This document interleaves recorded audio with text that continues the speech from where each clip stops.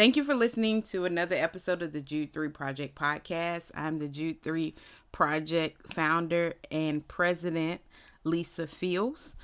Before we start, I have a special request. The Jude 3 Project is growing, and God is doing exceedingly and abundantly above all that we could have asked for, or even thought. I never thought God would be doing this much this soon, and I'm thankful and grateful because it's His grace. But we need your help to expand and grow by your financial contributions and your prayers. We thank you for all those who pray. We thank you for all the encouraging emails and tweets and Facebook messages telling us how the Jude 3 Project is helping you, helping your church, helping you to understand and helping you to be able to defend your faith. And those are great testimonies because that gets at the mission and the purpose to helping people know what they believe and why they believe it, and serving the African American community in the area of apologetics. I could not be more excited and more happy, and I'm expecting God to do even more great things through the Jude 3 Project. We're asking if you could help us financially by going to www.jude3project.com and hitting the donate tab at the top, or clicking the donate banner. We would greatly appreciate all your help. Anything you could do would be helpful. Now it's time for another great podcast episode. We hope you enjoy it. Hello, welcome to the Jude 3 Project podcast. I'm your host, Lisa Fields. I'm the founder of the Jude 3 Project.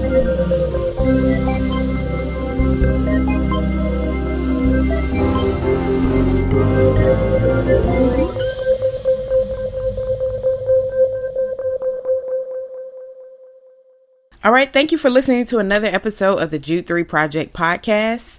And I'm your host, as always, Lisa Fields, the founder of the Jude 3 Project. And today I'm joined by a very special guest, Dr. Joel Olowski. Did I pronounce your last name right? Yeah, that's perfect. Mm-hmm. Welcome, Dr. Olowski. For those who don't know who you are, can you tell us a little bit about yourself?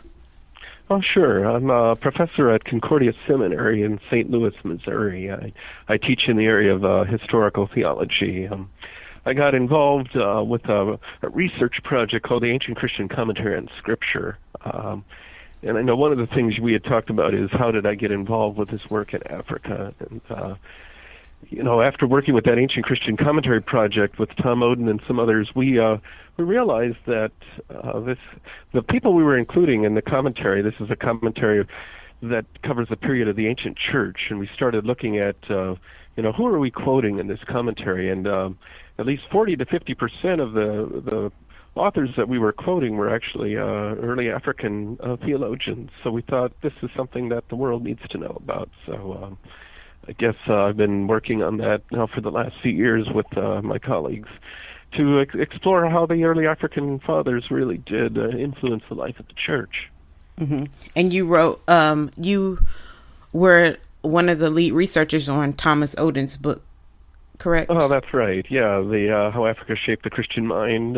He wrote that pretty much. I mean, he wrote it himself. We, of course, helped with some of the research on the different fathers and things, but Tom Oden really has been kind of the catalyst for a lot of this, as he's been working now, in theology for these many years. So I would say I was one of the researchers that helped him with that project, the Ancient Christian Commentary, and then some of the other things that we're doing now with the Early African Christianity Project, which is directed, by the way, by Michael Glarup, who's out in Pennsylvania. So it's a good group of guys, we're all together, and women for that matter, who are studying the early church and seeing how they influence our lives today. That's awesome. So one of the things we get here a lot, because our focus is helping equip the African American community in the area of apologetics, is Christianity a white man's religion?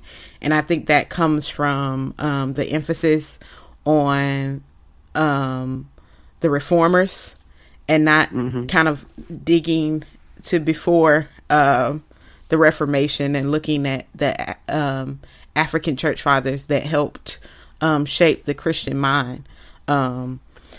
do you handle that question? Is Christianity a white man's religion? Because I know when we were talking yesterday, you said you've actually heard that question a lot.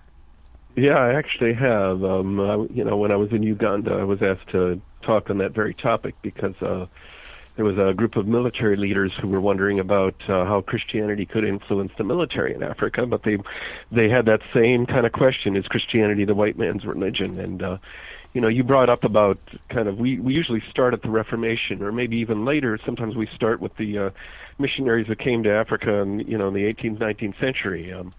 But I always like to say that the Holy Spirit has a history, and I've heard that from colleagues of mine as well. That we don't just jump from the first century to the 16th century, the 19th century. That there's this whole other part of history that has kind of been neglected. That the Holy Spirit has been working in His church throughout history, not just in these special periods, and so that I think we can go back to that earliest period and see the Holy Spirit working very much through His church and through many of the writers that were at that time. Now, one of the questions that comes up is, well, what did they look like? And largely was Christianity that developed around the Mediterranean, so North Africa, Europe, but probably, the majority of the people were probably not white. The Western Europeans, that's kind of a later development, really. So if you looked at Christianity, let's say in the first 5 centuries, it would, and take North Africa as an example, you would have any number of different ethnicities and colors, if you will, represented.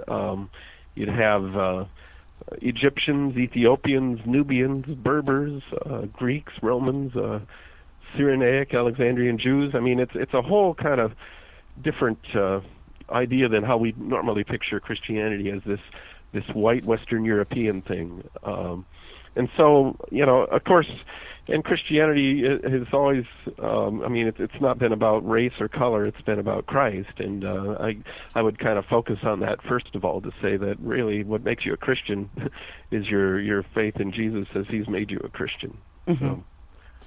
Awesome. What were, for those who are looking for specific as it relates to church fathers, what were the prominent African church? Who were the prominent African church fathers? Yeah, that's a great question. I mean, there's when you think about even not just a prominent African church fathers, but prominent church fathers in general, many of them come from Africa. So we can talk about, really, you kind of look in the 2nd, 3rd century, 3rd, 4th century. You've got church fathers like Tertullian of Carthage, who lived around from 160 to 220. You've got Clement of Alexandria. So the Alexandrian center of, really, it was really one of the centers of Christianity in the ancient world. I would say it even rivaled Rome. So any theologians that would have come either from Alexandria or from Carthage would be very prominent in the life of the early church. So again, Clement, and the church father who followed from him, Origen of Alexandria. I mean, these guys are key theologians in the life of the early church, and many of them were even willing to give their lives, like Cyprian of Carthage. He was a bishop who became a bishop rather late in life, but it was at a bad time, you might say in one sense, because it was when persecution was happening in the life of the church, and Cyprian actually was martyred for his faith. He survived the Decian persecution, but later on was persecuted and then ended up dying for his faith. So, it wasn't just about theology; it was also about how you lived your faith in your life. And these guys were very, very committed to their life in Christ. I mean, I think of somebody like Origen, who, when they came into his village, they took his father away and martyred him, and he was so much enamored of Christianity and his father that he actually was going to go and join him there. He actually wanted to volunteer to be martyred, but his mother ended up preventing him from doing that by hiding his clothes, and he was a very, very, how should we say, modest Christian. He didn't want to go out in public, so she actually saved him by doing that, for her son. Awesome. I think that's very helpful, especially you making the distinction between not just it being about them in theological arenas and defending the faith, as far as like councils and things of that nature, but also the way they practiced and lived their lives, and the fact that they, some of them were martyred because of it. I think it's something that sometimes we overlook. So I think that's definitely helpful. And I hate to say it, but I mean, that's what's happening in the church in Africa today. These martyr stories are repeating themselves with Boko Haram and some of these other groups that are there. So it's to be able to see the faith and the deep faith of these Christians in Africa is just amazing. Mm-hmm. And I guess it is definitely helpful when you do travel over there to recite those stories, so they'll know that, you know, there's some kind of, they could see kind of how this has been happening through history. Is that something that you find helpful? Oh, definitely. In fact, sometimes when I'm lecturing there, I remember doing this in Nigeria in a Boma show, and I had the students actually take the various martyr accounts. There's this martyr account of the skeleton martyrs, they're known as, and this is probably one of the earliest documents we have. It dates from about 180 AD, and what I did is I had each of the students take a different part, because they actually give names to these martyrs, and so they read the actual martyr narrative, and I tell you, they really got into it, because for them it wasn't just a story; it was something they might actually be called out to live in their own faith and life. So it's a very powerful narrative that way. Wow. For those who are questioning, because we got some questions yesterday from different people on social media. Some people had questions for you. One of the questions was, what did the African church fathers contribute to church history? That's a great question. I mean, they contributed an amazing amount of theology, but also practice. You know, when you think about some of the issues of early Christianity, like how do you talk about the person of Jesus Christ and his relationship to the Father? You have somebody like Athanasius, who was a very strong defender of Christ, and you have the Council of Nicaea, which didn't take place in Africa, but frankly, some of the key players were from Africa, like Athanasius. So I'd say the doctrine of Christ, the doctrine of the Trinity, those were very important issues in the life of the early church. Cyprian works through the doctrine of penance. I mean, how does somebody get welcomed back into the church when they've fallen away, especially if they've fallen away during times of persecution? And so you get somebody like Cyprian who's looking to give a very pastoral approach into how to bring people back in, but also dealing with what occurred, the sin that occurred. You know, and that was in response to this other theologian, Novatian, who said that you couldn't even allow him back in at all. And so Cyprian said, I gotta, you know, be able to work this out. How can we bring these people back in? You have somebody like, I mean, I haven't even mentioned probably one of the key African theologians who has not only influenced Christianity back in the early church period, but also through the Middle Ages, the Reformation, and even today, and that is Augustine of Hippo. You know, I always like to ask my students, you know, how much time do you think Augustine spent outside of Africa? Because, of course, he was born in Tagaste, which is in North Africa. I mean, what would you say if you had to guess how long he spent outside of Africa? Would you have an idea? No. I would say maybe, I don't even know. I mean, sometimes my students will say like 20, 30, 40 years.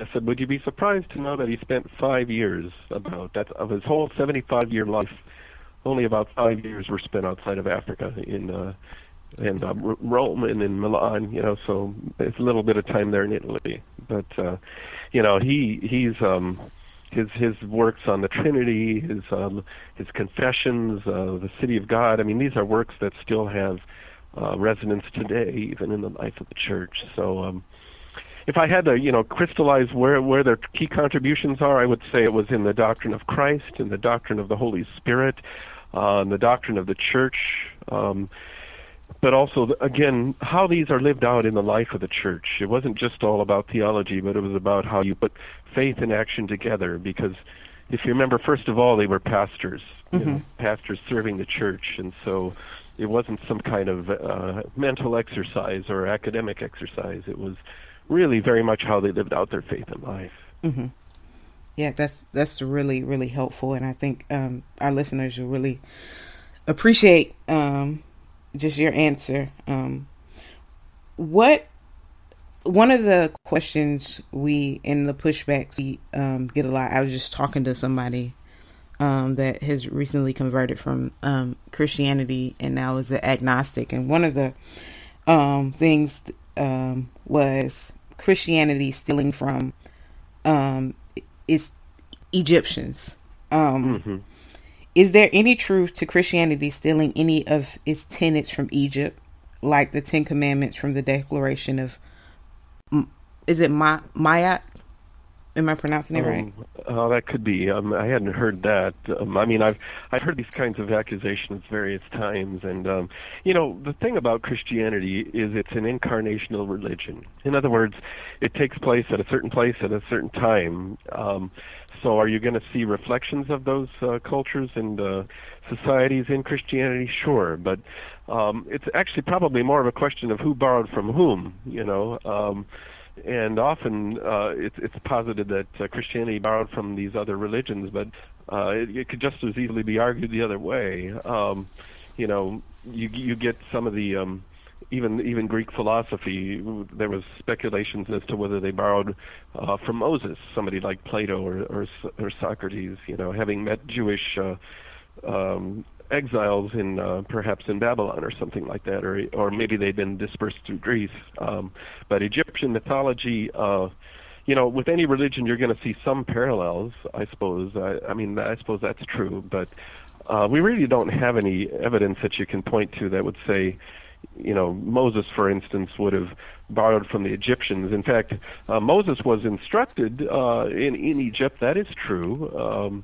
Which only goes to show that he probably was one of the most educated leaders of any of the ancient religions. So you can look at Moses as the lawgiver, but he received the revelation from God himself there at Mount Sinai, and I don't know of any evidence that I can think of that would show a borrowing of Christianity or Judaism from Egyptian religion. I suppose, like I said, though, you could probably see some connections, but I guess I don't know if that answers the question or not. If somebody wants to be a skeptic, they're going to look at whatever you see and probably not be convinced. But as I look at Judaism and I look at Christianity, in many instances, it would seem the direction goes the other way, that these religions were actually borrowing from them, if you want, truth be told.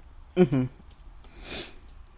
I think that's actually helpful, because it seems like Christianity is always the one that's copying from someone, and in the minds of skeptics and people don't really think, well, maybe it could be the other way around, just like you pointed out with Greek philosophers potentially copying some aspects of Moses. Those kinds of things, people kind of always flip it the other way.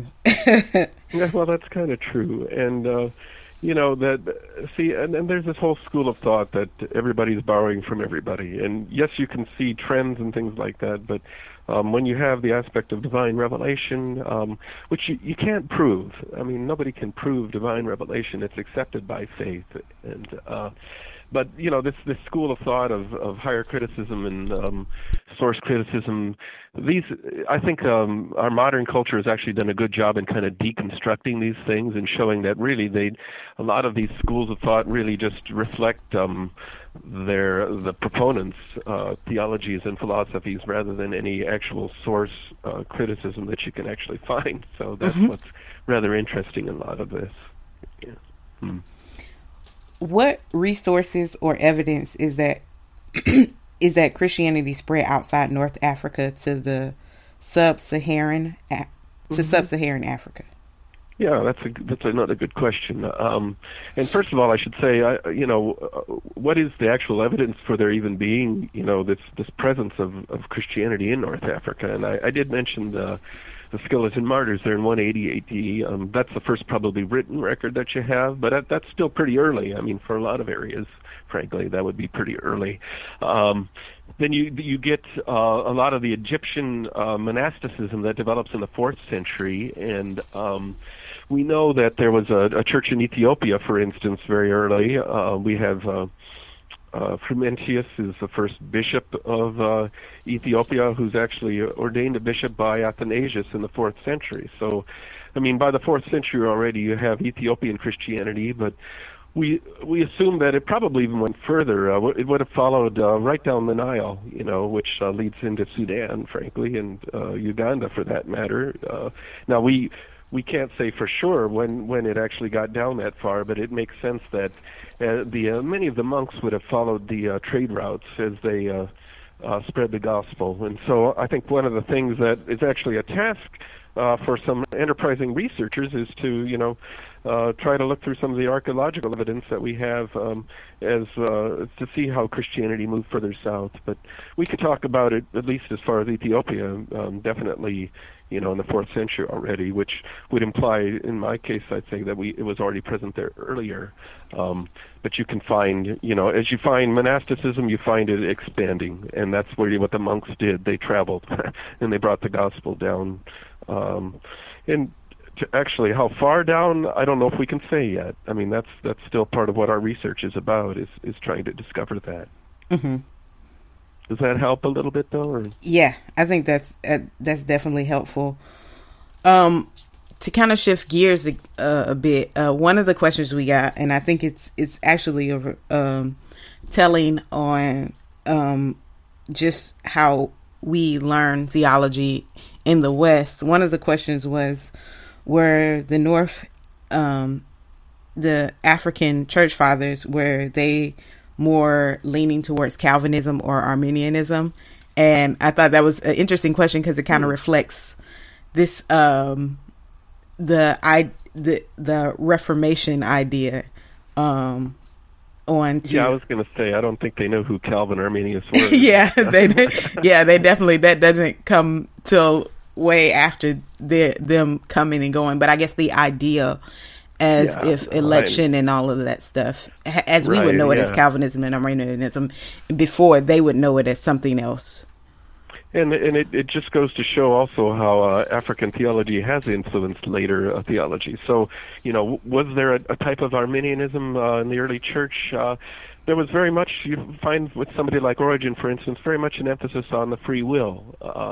Now, the question is why he had that emphasis, because, that is, I believe, one of the key tenets of Arminianism is, the role of the will. And when Origen was confronting opponents to Christianity, a lot of them emphasized the idea of fatalism, that everything is determined by fate, and so ultimately they would blame God, for evil that happened in the world. And so one of the things that Origen would highlight is the fact that that humanity is responsible for evil in the world by our choice in the garden with Adam and Eve having brought sin into the world.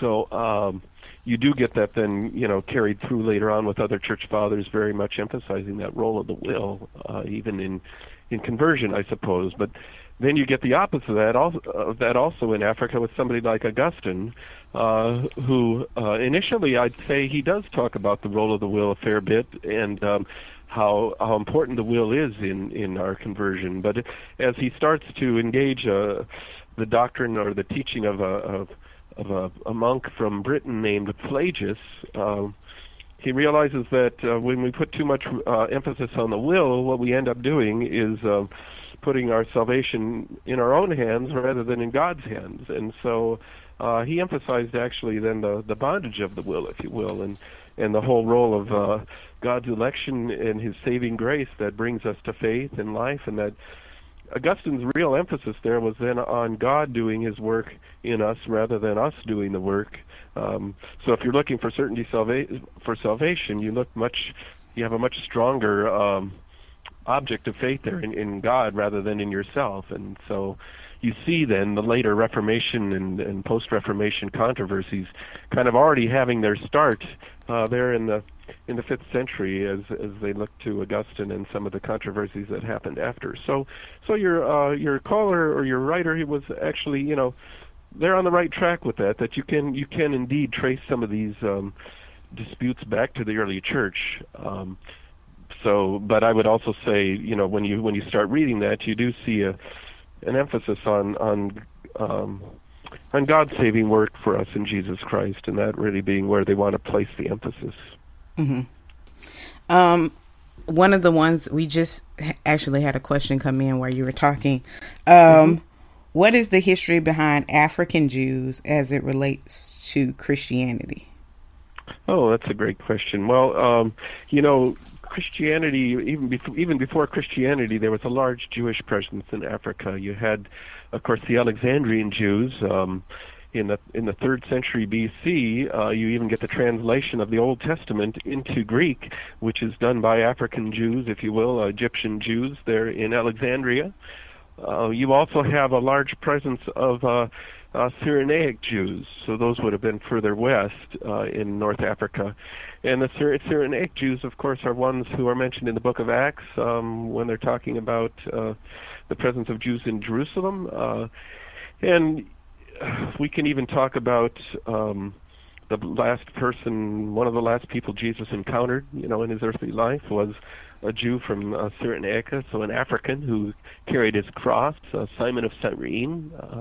People often forget that he was an African. There's also a large Jewish presence in Ethiopia. So you have the Ethiopian Christianity that has a lot of elements of Judaism in it as well. And there's that connection with the Queen of Sheba, these kinds of relationships that the Ethiopian church will talk about. So, so that relationship between Jewish presence there in Africa and then later on Christianity interacting with that is quite a fascinating history in itself. Mm-hmm.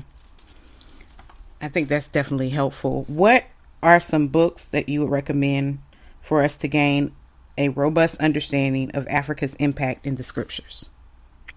Yeah, that's a great question. I'd say the one, probably a good introduction to this whole topic is Tom Oden's book, How Africa Shaped the Christian Mind. That's published by University Press. And that kind of sets the stage for a lot of this, and he sets out an agenda, if you will, for research and study that I think would be very helpful as he talks about some areas where Africa has indeed shaped the Christian mind, like those areas of theology I mentioned earlier, Christology, pneumatology, church councils. We haven't even talked about that. That's another area. So that's one book. I would say a second one might be, there's a new book out. It just came out in 2014. It's by Patu Burns and Robin Jensen called Christianity in Roman Africa, the development of its practices and beliefs. I use this. This is published by Eerdmans, I believe. I use that with some of my African students if anybody wants to get a picture, of what life would have looked like. It actually has pictures of some of the sites in Africa, as well as descriptions of what church life would have been like for those first 5 centuries. So those are a couple of books.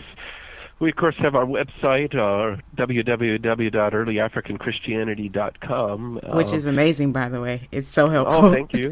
Oh, wonderful. Well, there's a lot of resources there that you can pick up, and we keep updating that as well. So hopefully people can check out that site for further kind of materials. I'm currently working on a dictionary of early African Christianity. It's going to take a while, but we're, in the next few years, we plan on publishing that through our Institute for Classical Christian Studies Press. So that'll hopefully be a resource as well. There's lots of others out there. I could keep going, but I don't want to overwhelm you either. I think that you have there's a bibliography on your website that lists all the books and resources. So definitely, if you're listening, go to, is it early? Can you repeat that for them? Yeah, it's earlyafricanchristianity.com. So that's all one word in lowercase. I think it's all lowercase too. Yeah, and you have videos on there, articles, books, bibliographies, all of that stuff. So that will be book reviews and everything. Yeah, that's right. Excellent place to start. Before we leave, you mentioned we didn't touch on church councils. What would you want to add? Well, sometimes people look for hard data as to, how do you know if there were really that many Christians in North Africa in the early centuries? Well, we actually have records, of those church councils that took place in Africa. And Africa had, was really set the conciliar patterns in many ways for the rest of the church at large. And so first of all, you have You have a pope that comes from Africa, Pope Victor, who was the first bishop of Rome, born in the Roman province of Africa Proconsularis. But then you've got these councils in the early 3rd century, one as early as 220. And it tells us that we can see from the signatures, that there were 70 bishops present at that meeting already. And if you think about a bishop representing a group of churches, and that probably only half the bishops made it, let's say, to church council meeting, which kind of still happens today, that already tells of a very vibrant presence of Christianity in North Africa just from the number of bishops. So by 256, you've got 87 bishops at a council, and then by the time of the 5th century, early 5th century, there were over 600 bishops present at an African council there in Carthage. That tells me that the church was just amazing. It was vibrant in the life of the early church at large. Many would have looked at the church in Africa, and also the fact that at that council in, I think it was 419 or 411, I forget which one, at Carthage, they actually came up with these African canons governing the life of the church, and these were distributed throughout the churches of the Roman Empire as an example of how the African church viewed much of the life of the early church and how it regulated itself. So I guess I just bring that up to simply say these are documents that you can look at, and they're on the web for that matter, so you can kind of see for yourself. Mm-hmm. Are there links on your website too for those? Yeah, I think we'd have them because we link to there's the CCEL website that these documents are found in the 14th volume of the Nicene, Post-Nicene Fathers. Now, I don't know if they give the list of the actual fathers. You might have to go elsewhere for that, but it is out there for those who want to find it. Awesome. What would be your last words for those who are listening? Well, I guess I'd be thank you to Africa. Thank you to the early African fathers and the gifts that they gave to the life of the church. I think it's something that we need to celebrate, that we need to make known to the churches in Africa as well as the churches here, to realize what a wonderful gift Africa has been to world Christianity. And I guess my hope is that it will continue to be a gift to Christianity throughout the world, that we will hear from our African brothers and sisters again as they seek to live out their faith and life in this 21st century, and that we can rejoice with them in the gifts God has given them. Awesome. What would be ways that our audience can contact you? Are you on Facebook, Twitter, or? Facebook. I'm also, go to the website. There's a place there that says Contact Us, and they could, send me emails through there, or my colleague Mike Glarup, or Thomas Oden. Any one of us, we'd love to, answer any questions they might have. But yeah, they could probably find me also on Facebook. But I'd say the website is probably the best way to get in touch with us. Or also Concordia Seminary here in St. Louis. They can look me up that way as well. Awesome. Well, thank you so much. This has been an awesome conversation, and I really appreciate you agreeing to be on the podcast. Oh, it's been my pleasure, and I wish you God's blessings as you continue to serve Him. Amen. Thank you. Thank you for listening to another episode of the Jude 3 Project podcast. You can catch all our past episodes at www.jude3project.com/podcast. You can follow us on iTunes by searching Jude 3 Project. Also, you can follow us on Twitter at Jude 3 Project, on Instagram at Jude 3 Project, and on Facebook at facebook.com /Jude 3 Project. And remember, you can donate on our site. So if this podcast and this ministry is a blessing to you, help support us financially by going on our website at jude3project.com and hitting the donate tab and consider donating to us. Thank you so much. Remember, at the Jude 3 Project, we're helping you to know what you believe and why you believe it.